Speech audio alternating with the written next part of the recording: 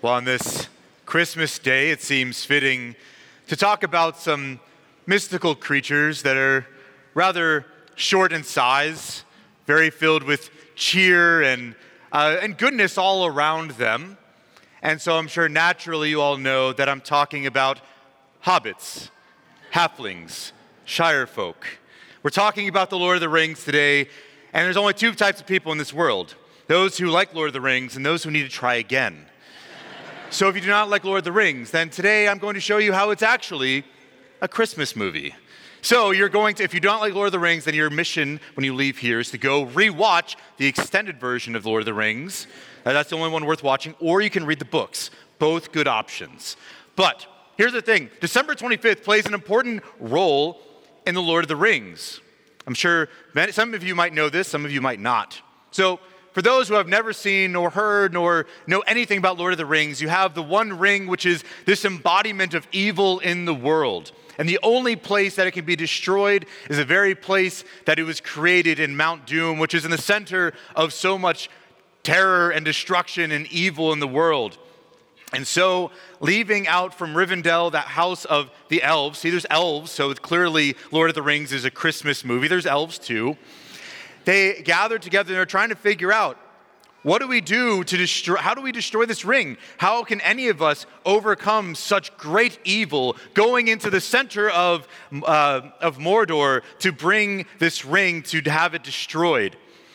And out of this council around Elrond, this elf whose Rivendell is his home, the last homely house, as they call it, this small little hobbit, Frodo, steps forward and says, "I will bring the ring, but I do not know the way."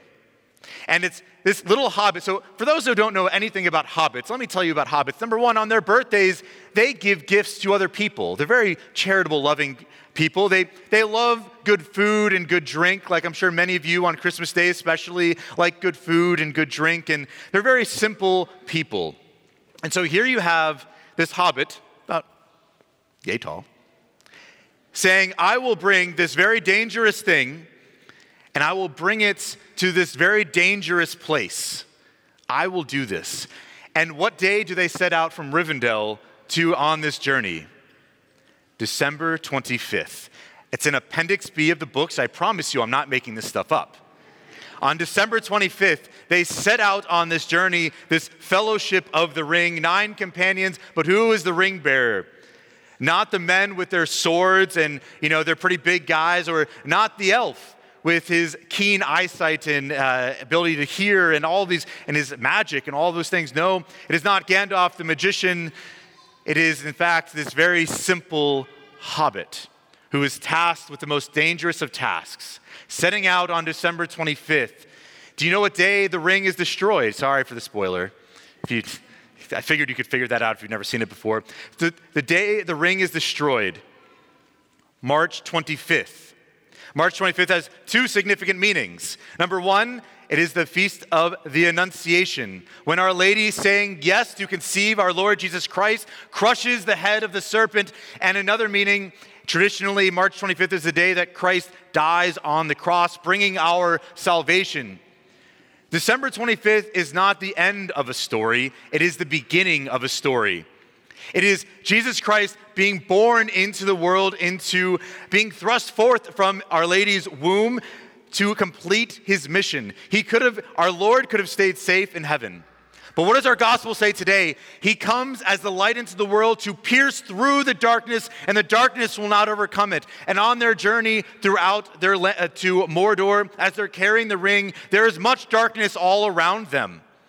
But they do not let it overcome them. And when all hope seems lost, they are in the end able to bring this ring to Mordor, into Mount Doom, into the fires, and cast out the evil from the world.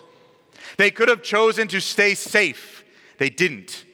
This is the mission that we are called to go out, that Jesus Christ has set forth through his nativity by coming into the world saying, "I will not be safe, but I will complete this mission. I will bring about your salvation even if it is dangerous to me. Our God, who created everything, created the heavens and the earth, the very word spoken forth from the mouth of the Father, has decided to come out and make himself vulnerable to us, to lay down his life so that we might have this encounter with him.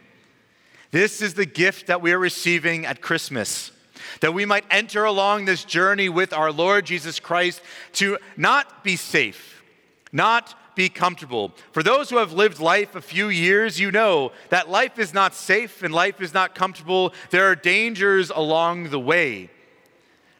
But it was so for Jesus Christ as well. He did not choose to remain safe. He chose to go on this journey to bring about our salvation. How is that light how are we needing to call that light into our lives, into our hearts?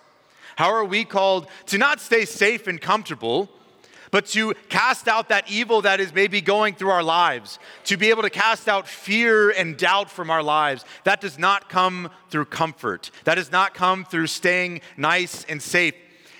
Frodo, before he said that he would take the ring, it says he was dreaming of the Shire. He was dreaming of going back home to his safe and comfortable little home in the hill, where he could just sit there, have good food, have good drink, and have good company.